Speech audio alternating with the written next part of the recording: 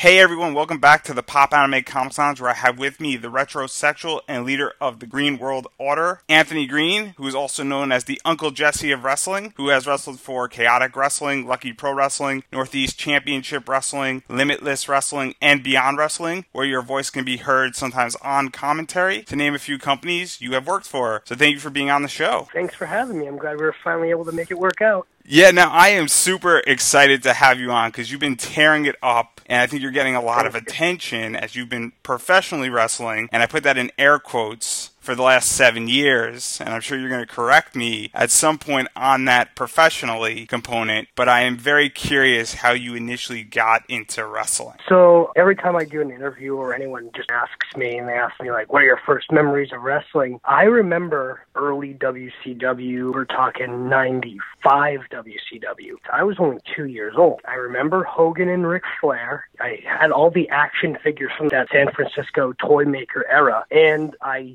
specifically remember watching it the next day or a couple days later because my mom would record from a friend's house because she had a black box. She'd record all the pay-per-views for me, and I remember watching the Bash at the Beach where Hogan turned heel. So my first memories when I first got into wrestling, I was only 2 years old from what I remember. And then from there, obviously at some point it clicked when you decided to go professional. And when did that start to happen, that you got more into it and then you started to say, hey, I can do this for a living? So in my head, I figured that I could become a wrestler when I was 7 years old. And that was from watching the first season of Tough Enough, because it was the first time I've ever seen any sort of behind the scenes, like, training of how people start becoming wrestlers. And I got to watch, actually, who ended up being one of my favorite wrestlers of all time, Maven, because I was so young, and it was just a cool story to see someone go from not wrestler to a professional WWE superstar. So that was when I first thought in my head and had dreams and imagined myself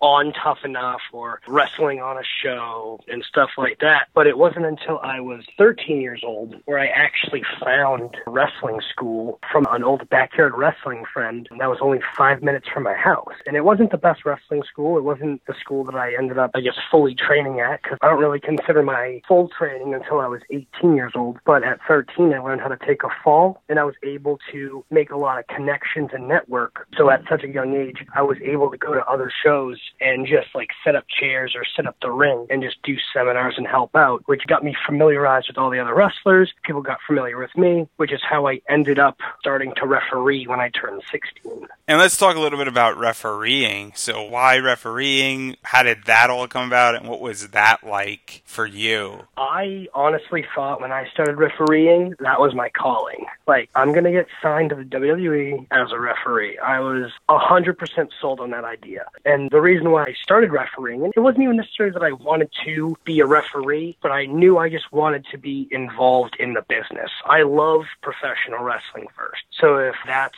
where I'm going to make, I guess, my most money, or if that's where I'm going to be my most successful, that's what I'm going to do. And at the time, I was only 16, and I was already able to notice, why are these people on these shows? Why is so-and-so refereeing on this show? They're terrible. They're doing their job awful. Like, I've been watching wrestling my whole life. You could just go to Dick's Sporting Goods, buy a ref shirt, and 10 times better than that person. I just love wrestling that much. So that's basically what I did. I went to Dick's Sporting Goods. I bought a brand new ref shirt. I had some black pleated pants and some black shoes, and I got booked on the same promotion that I started my training with, which back when I first started, it was called SRW, Strictly Ruthless Wrestling, which then turned into BCW, Bay State Championship Wrestling, and just a few notable people that have wrestled there. They've had Matt Taven, who actually main evented that show. I refereed the main event that evening, and they've also had guys like Vinny Marcellia, Bob Evans, and Pinky Sanchez on events as well. And I just thought that was my calling. It was kind of an easy way in. And at such a young age, I still knew, like, maybe I was too young to wrestle. There weren't many 15 to 18-year-old wrestlers locally. So I thought, hey, this is a good start.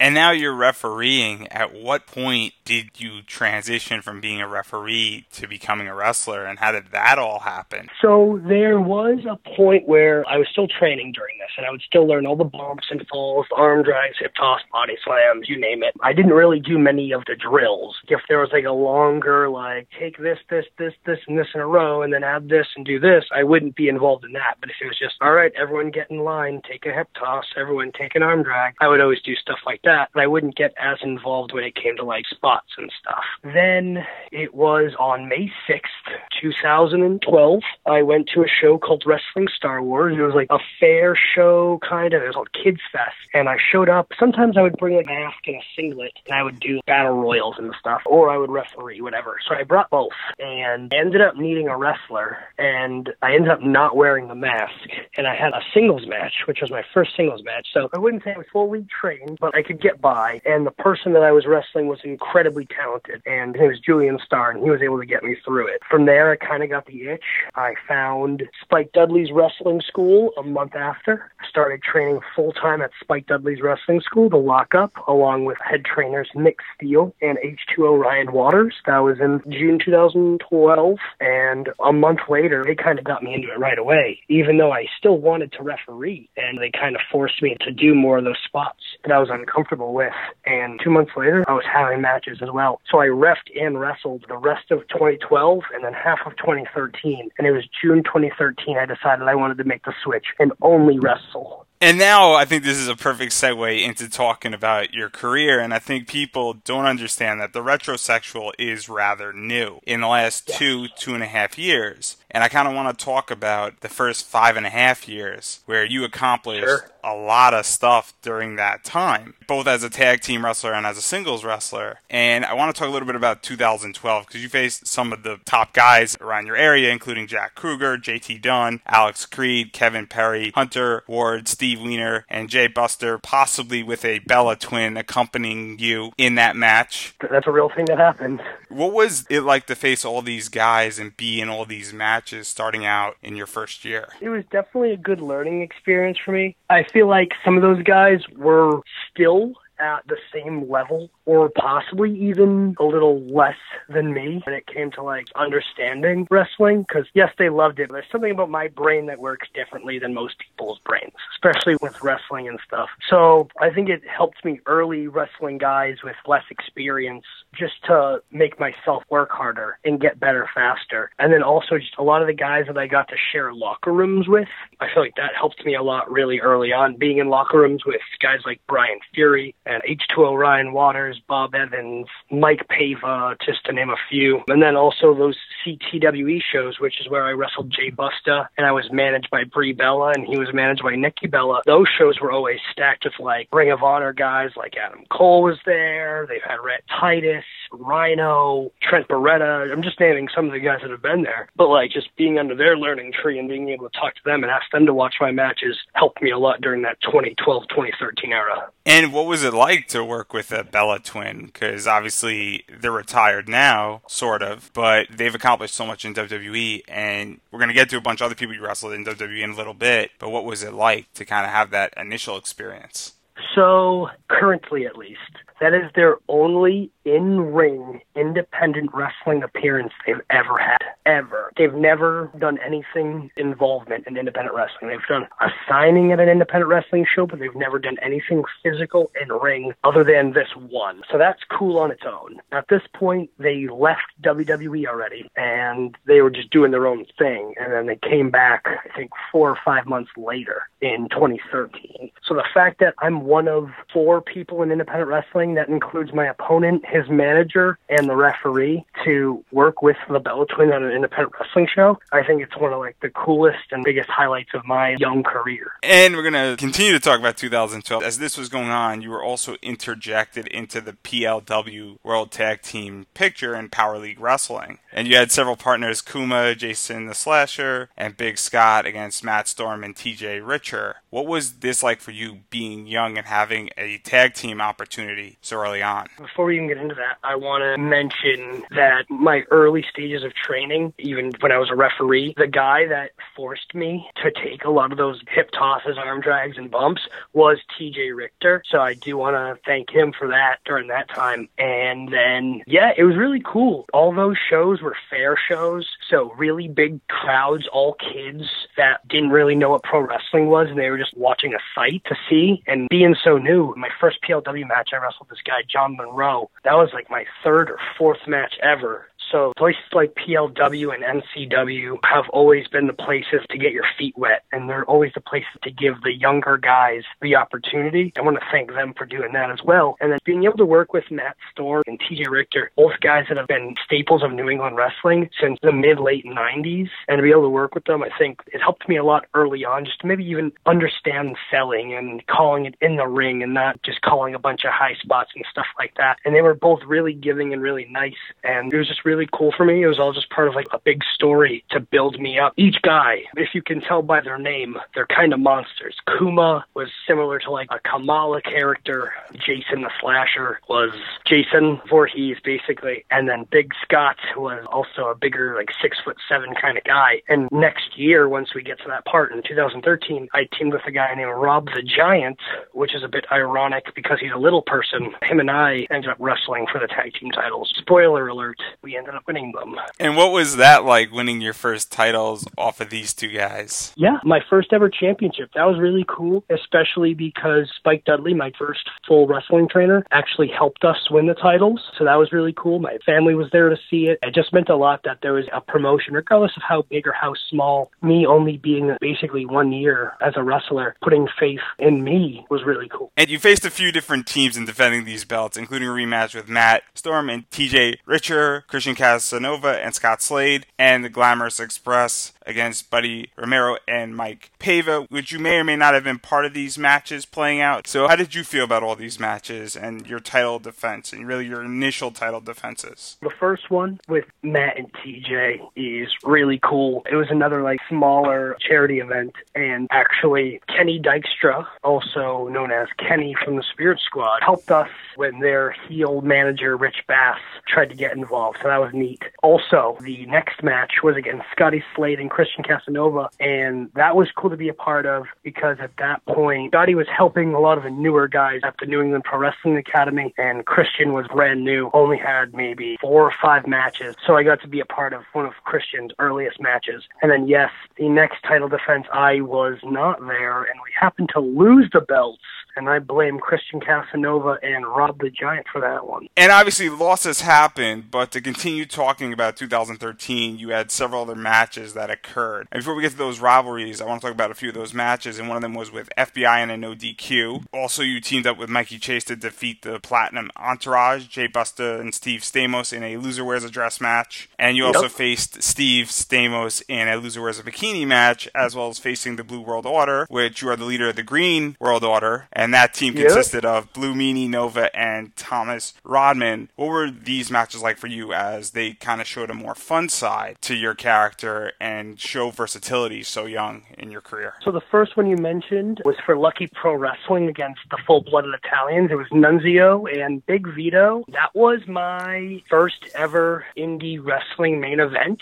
It was also the first time I was ever put in the ring with guys that have been on TV, bigger names. So that was a really cool experience for me. The second one you mentioned was a lot of fun. At CTWE, we did a whole storyline where I was the referee turned wrestler. I was known as the Revolution. And after some bull crap done by Jay Busta and Stevie Stamos, the Believer, Mikey Chase, kind of joined my side. We became a tag team, and we challenged them to Losers Wear a Dress match, where we were able to pick up the win. And going a month later, Stevie Stamos challenged me to a Loser Wears a Yellow Polka Dot Bikini match, where, again, he kind of made himself look like an idiot, and I was able to beat him too. For those matches, a lot of them weren't about the moves. They were about moments in the match, not the moves.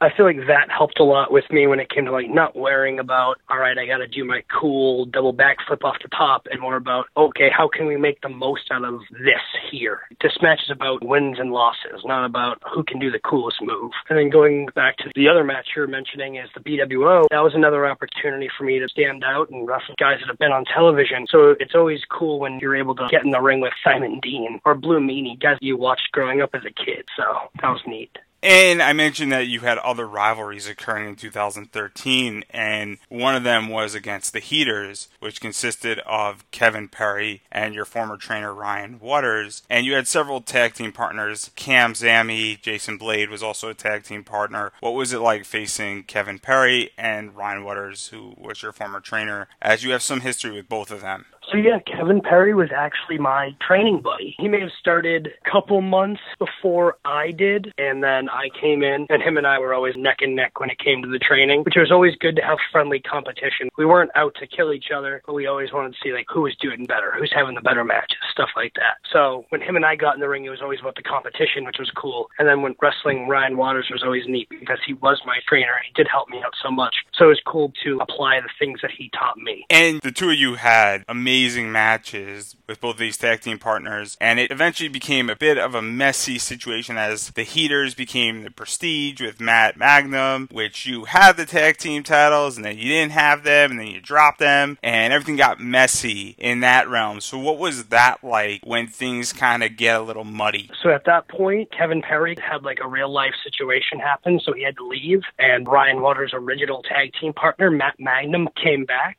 and joined them up, and they took the tag titles back. There was a huge show at the Westport High School, and they wanted the big good guys to win that night, so me and Mikey Webb joined forces, and with the help from the Westport Wildcat, we were able to take home the tag team titles. And then a week or 2 weeks later, we ended up losing the belts back to the Prestige, sadly. But it was still cool. It was still a cool experience. Anytime a promotion is willing to put the ball behind you and push you hard and give you a title, regardless if it's for, a week or a year, they're saying, hey, you earned this, or hey, we believe in you, which is always really cool. And this was your third tag team title, if I'm correct. What is it like when you get another promotion's tag team titles under your belt for you? I guess based on how many tag partners I've had, I'm probably like the greatest tag team partner in history or something. I don't know. At this point, it was my third tag title with a third partner. I don't know if it's because I was newer still at the time. I was less than 2 years in at this point, and maybe they just didn't see me as like a top singles guy, or think I had enough experience. But for me, any experience was a good experience. So throwing me in a tag team didn't bother me at all. And as this rivalry was going on, you got into a rivalry with Mike Pava that started off with the two of you facing and ended in a last man standing match. There's only 3 matches from my understanding. What was that like? So it's like a mini rivalry. I believe we had 4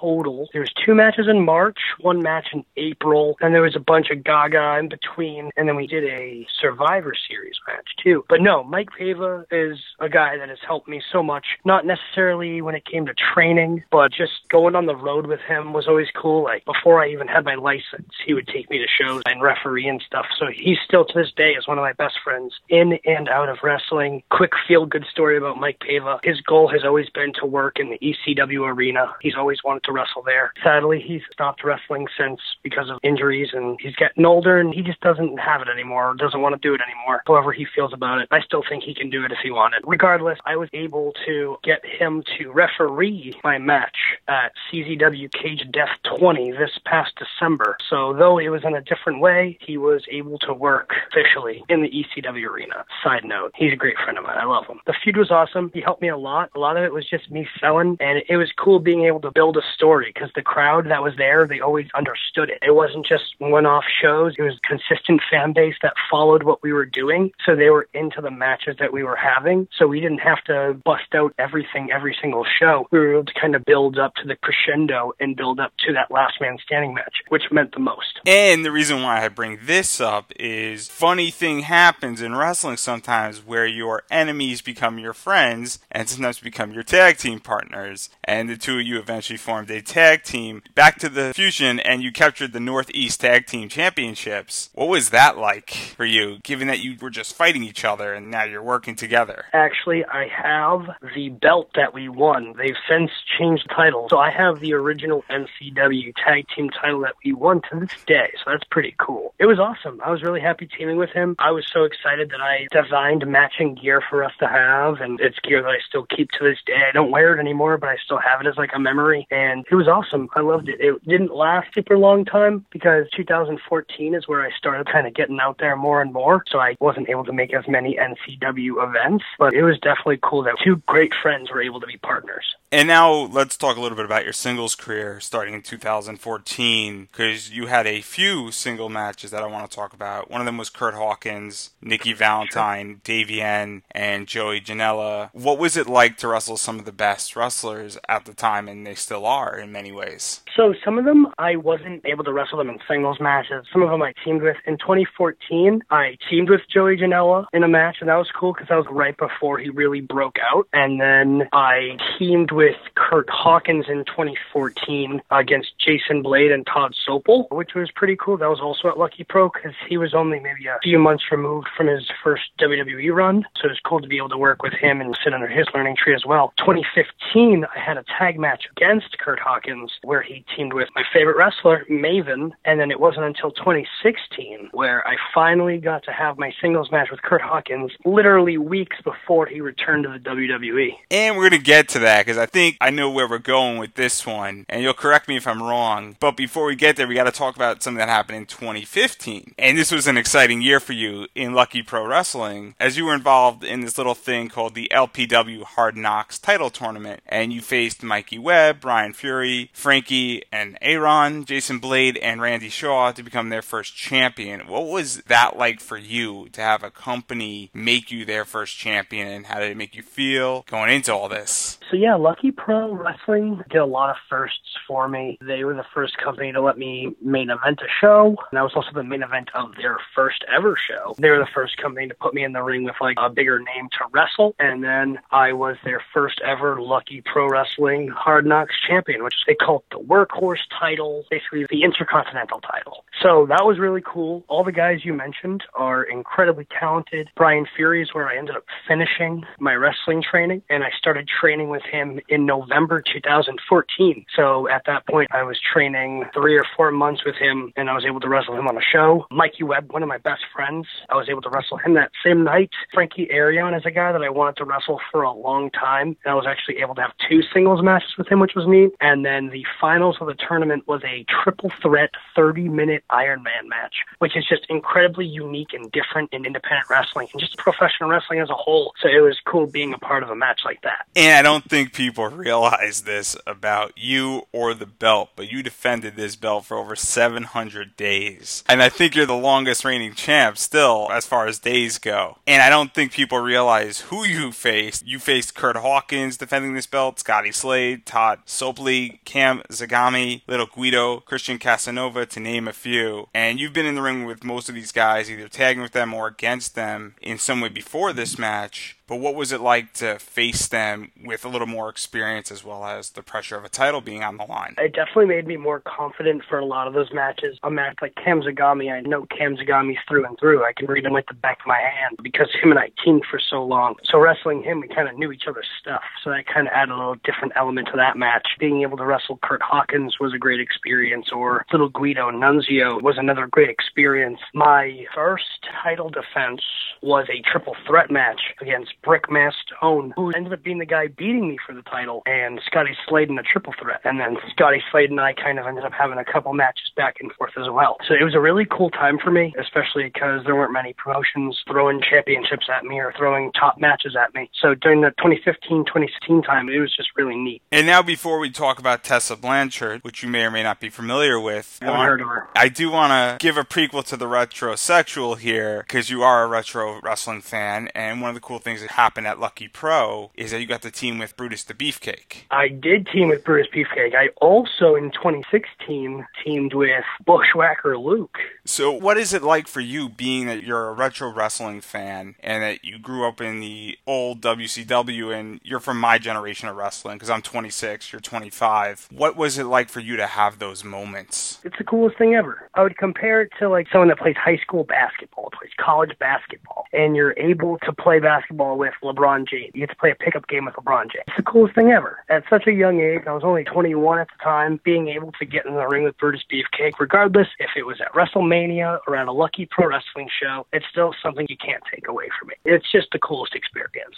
And now backing out of that and talking about Tessa Blanchard, in 2015, you won the Kings and Queens tournament with her in Lucky Pro. She is around your age. She came in at the same time. She's really from our generation of wrestling. What was that like to be teaming up with somebody who, A, has a lot of clout and is so damn good? So at that point, she was probably a year and a half in, maybe 2 years in at wrestling. I met her in 2014 at the Dr. Tom Pritchard Futures Wrestling Camp at the NWA Legends Fan Fest, which was in August. And we just kind of stayed connected and became friends from there. And then the option came up that there was an intergender tag tournament at Lucky Pro Wrestling. And that was my pitch to be my tag partner, and they were able to make it happen. Her and I got custom gear for the event, and I have the crown to this day. And another fun thing that happened this year is that you started teaming, or continued to team, with Cam Zagami, where you were previously rivals and had matches against each other, but you formed Cam and Connections. How did this form about? So at this point, we started teaming in July 2013, had a couple matches. It wasn't until the end of 2014 and early 2015 where we tagged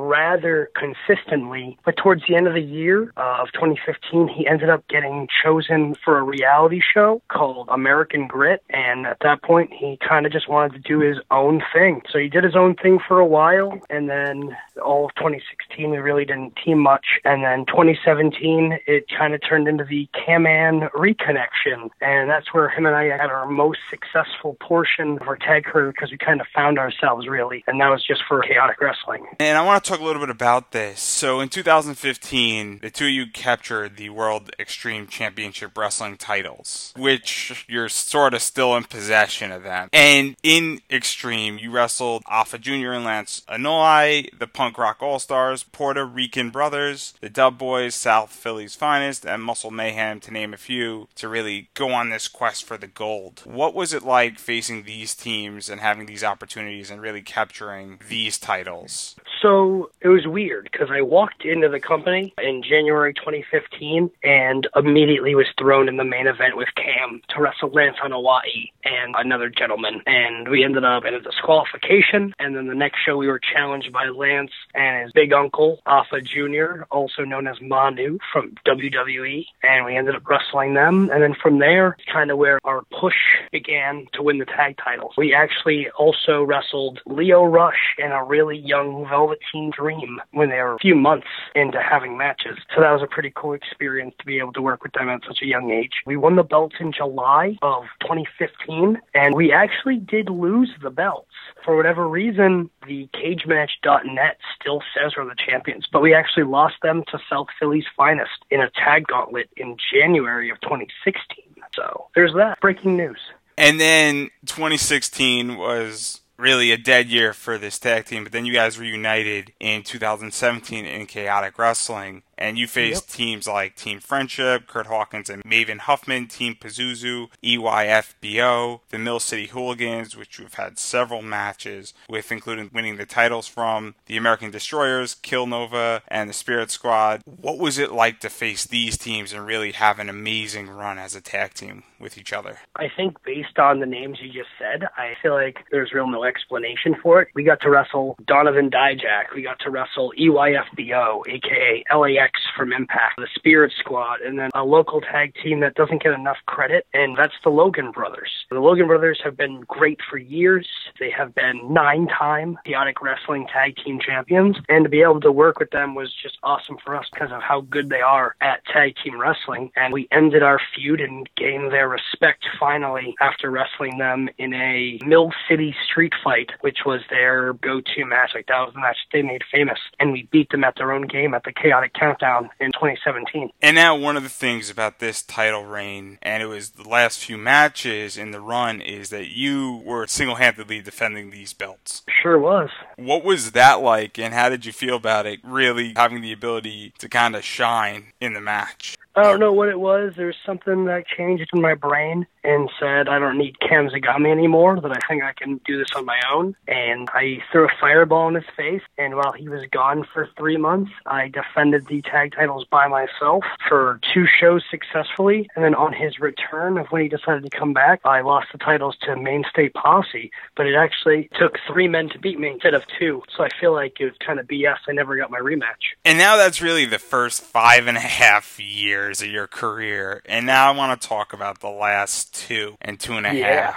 And this is the birth of the Retrosexual. Uncle Jesse. Green World Order is slightly newer for you, and it's arguably one of the best things you've done in wrestling to this date. How did all this come about, and how were these ideas formed, and how was this created? Because there was a real change that occurred between the Retrosexual era, as I'm dubbing it, and pre-Retrosexual era. Though I had some really cool matches happen in 2017. I think 2017 was probably my worst year of professional wrestling. I don't think I went out of my way to do much. I was kind of complacent, and I felt like I just didn't want it anymore. In August of 2017, I was debating quitting by December, and I was just kind of over it. And that's just kind of what happens when you're 5-6 years in. You get that feeling like, oh, like, what are we doing this for? And that was the feeling that I was getting. And then in December, it was gut check time. What am I going to do? And instead of taking my ball and going home, I decided to just reinvent myself and find something new that would at least make me happy. And I talked to a few friends in a group chat, and I kind of pitched this idea after being told that I'm not as big as Brian Cage. I'm not as jacked as Brian Cage, and I'm not as athletic and as flippy as AR Fox. So what do I have that's going to make me different? And I said my charisma, and that's where the whole Retrosexual name came about. And when I was asked questions about what the character would do, I was able to answer them with ease, and I just kind of found myself and found something that I felt like I could latch on to. And that was that persona. And that's kind of just how it was born. And now the Retrosexual has a few distinguishing characteristics. Your pants, as they rip off the fanny pack, the Platinum Honeys. How did all this come into your character, and how was it added in? Because it really does make your character when you come out into the ring. So each piece just kind of came slowly but surely. The first was the fanny pack. That was the easiest bit. When you think old school pro wrestling, or when you think 80s and 90s, everyone was wearing a fanny pack, so that was a pretty easy one. I knew I wanted to wear Zubaz, but I've seen a million wrestlers wear Zubaz to the ring, just because it's tongue-in-cheek and it's funny. So I thought, what can I do differently to make myself more unique? So I made mine tearaways, just to change it up. And then the girls kind of fell in my lap, no pun intended, where they were training at the wrestling school. There were 2 beautiful blonde girls, and the promotion Chaotic Wrestling wanted me to have a WrestleMania-type entrance at their big show Cold Fury, and they thought to put the 2 girls with me, and they did an outstanding job on how they looked that evening. They wanted to keep them with me, at least for my entrance, and then they started getting more involved, and more promotions started asking for them, and it just kind of blew up in 2018, 2019. And I think we should mention that the Platinum Honeys, they are, I believe, the WSU Women's Tag Team champs right now. Yeah, they are. So they're not just a pretty face. They are both really good wrestlers. Yes, very talented girls. They both do singles matches as well. Ava Everett just wrestled for Lucky Pro Wrestling this past Saturday night. Wrestled a girl named Isana. So they're both doing really well. And now, I think we teased it slightly in the last question that I was asking, but this did start a new era for you. And one of the big things that happened in 2018 in Chaotic Wrestling was that you got an opportunity to face Josh Briggs for the CW New England title. And this was really the first big event that happened in the Retrosexual era, as we're dubbing it now. So what was that like going up against him? Because he's a big guy. In 2018, I had a lot of really good opportunities. When I started doing the Retrosexual, I got to wrestle in the Young Lions Cup, and I lost. I got to wrestle in the ECWA Super 8, which is a historic tournament, and I lost again. And I was like, all right, am I just going to keep blowing every big opportunity I get? And then it came to August 2018. I had the opportunity to wrestle for the Chaotic Wrestling New England Championship, and I was able to pull it off. So that was like kind of the first stepping stone for the Retrosexual, as in becoming a top guy in the area. And obviously you had other single title wins before this, but did you feel that capturing this kind of legitimized your character and reaffirmed your change in character and the change that you made in wrestling and kind of made it solidified a little bit for you? 100%. When I first decided to change the gimmick, I talked to my trainer, and he asked me, do I want to be a top guy or do I want to make a lot of money? And he says, I think this character can make a lot of money. I just don't see it as a main event guy. And I said, well, we all know that the championships are cool, but championships are given to you. And wins and losses, we know pro wrestling, it's predetermined. But money's real. How much money you can make in wrestling, it's a real thing. And if I'm going to be able to make a living off of professional wrestling based on this character, I care more about that than whether or not I'm the main event or if I'm just the opening match. And I think that kind of solidified it for me. Like, clearly the Retrosexual can be a top guy. I'm the Chaotic Wrestling New England champion. I'm the champion of New England now. The promotion Chaotic Wrestling has been around for nearly 20 years. He's putting a lot behind me, even only wrestling there since 2014. And speaking about that, and I think this is relevant where obviously money is real in wrestling. For those who are about to burst the bubble, it does have predetermined outcomes. But all throughout this year, you had some top matches in a lot of other promotions as well, including Limitless Wrestling, CMZ, Beyond Wrestling, where you faced DJZ, Colt Cabana, Joey Ryan, Ashley Vox, Martin Stone, AR Fox, David Starr, and Space Monkey, to name a few. And so I'm going to push back a little bit on that, where obviously the people I just mentioned are all top guys, and you're in the ring with them. What was that like as they all bring something to the table in a match, and what was that like for you? It was an incredible experience for me. In the year 2018, I wrestled a guy that was currently in NXT in Martin Stone, also known as Danny Burch. I wrestled a guy that was under contract or working with Ring of Honor, a guy like Colt Cabana, a guy like DJZ, who was with Impact for years, just to name a few of the main promotions. And then I got to wrestle some of the best independent wrestlers, period. Guys like Ace Romero, JT Dunn, Ashley Vox, Josh Briggs, AR Fox. The list goes on. Christian Casanova, who's local to this area, just so incredible. Cheeseburger, who's in Ring of Honor. All that kind of really established me and made it clear, like, hey, all right, AG's the guy in the area now, or AG's becoming the guy elsewhere now. I took over New England. Now I'm slowly taking over the Northeast. Now I'm moving to the Midwest. I'm really trying to get out there. And speaking about you getting out there, I think 2019 is the Retribution Tour for you, as it's in full effect. And I want to start with the CZW Invasion for you, where you became their World Heavyweight Champ and then had a match with David Starr following that. And obviously David Starr was coming off of his entire Sinclair cut and promotion and being in that and getting a lot of heat and getting a lot of attention for that. What was that experience like for you, getting to wrestle somebody who really does put asses in seats,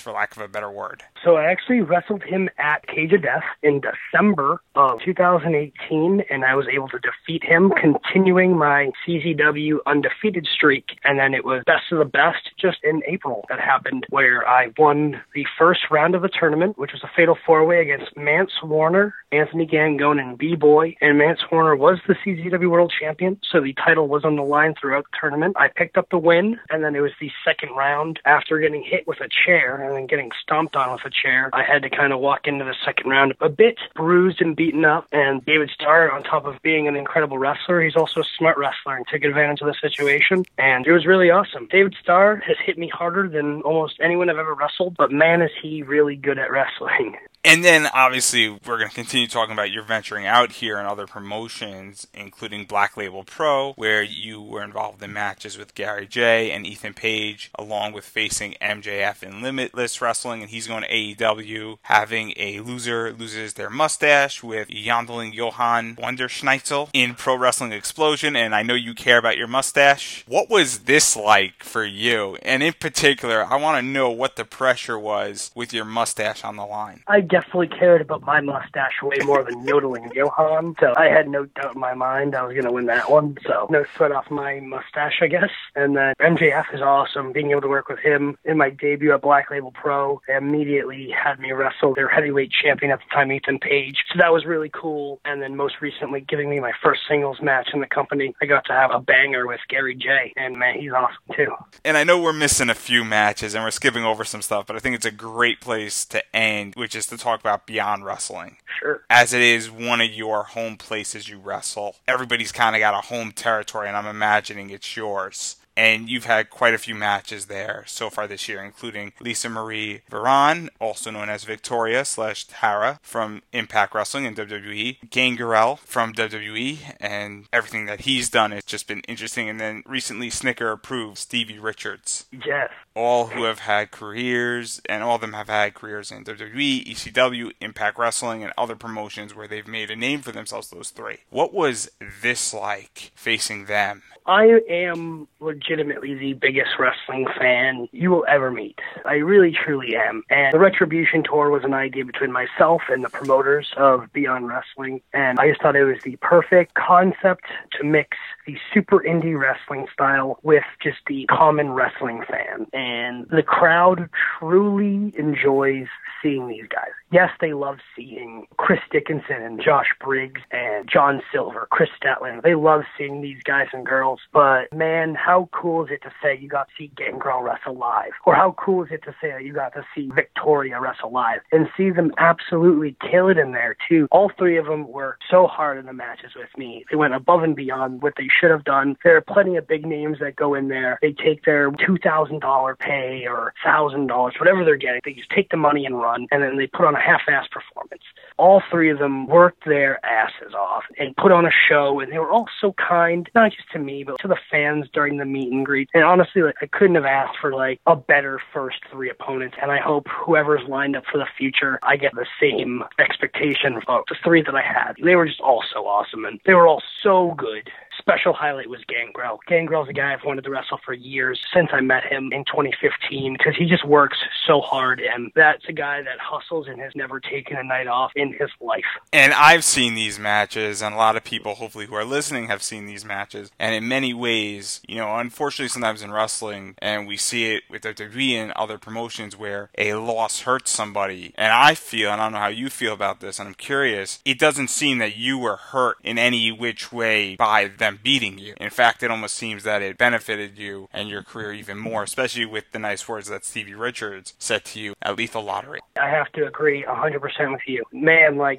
think their experience, obviously, compared to mine, definitely helped them when it comes to wins and losses. Winky wink, nudge nudge. But in all seriousness, all of them, after the match, even in the locker room, just talked to me and made me feel so good. And they all had nice words to say. Even Lisa Marie and Gangrel went out of their way to message me days after just to thank me and tell me how much fun they had. And it honestly blows my mind when Gangrel says, "Oh, hey, brother, here's my phone number, text me." 10-year-old me would never believe that's a real thing that would happen in 2019 or when I'm 25 years old. So it's just the wins and the losses, cool. It'd be really cool to say that I beat Gangrel. But how much cooler is it to say that Gangrel gave me the Impaler DDT? Or how cool is it to say I took the Stevie kick? Or Victoria gave me the Widow's Peak? Taking those moves that made them famous on television are so much cooler than me pinning them for a 3 count. And this all happens at Beyond Wrestling, and I'm sure there's a bunch of stuff that is in the future. Wink, wink, nudge, nudge. Oh yeah, big stuff coming. But I do want to talk about one more thing that is going on with Beyond, and sometimes you're on commentary. What is that like? Because I'm very curious what that is like for you, being on commentary and calling matches, and also being able to wrestle in Beyond. And what does the other side look like to you?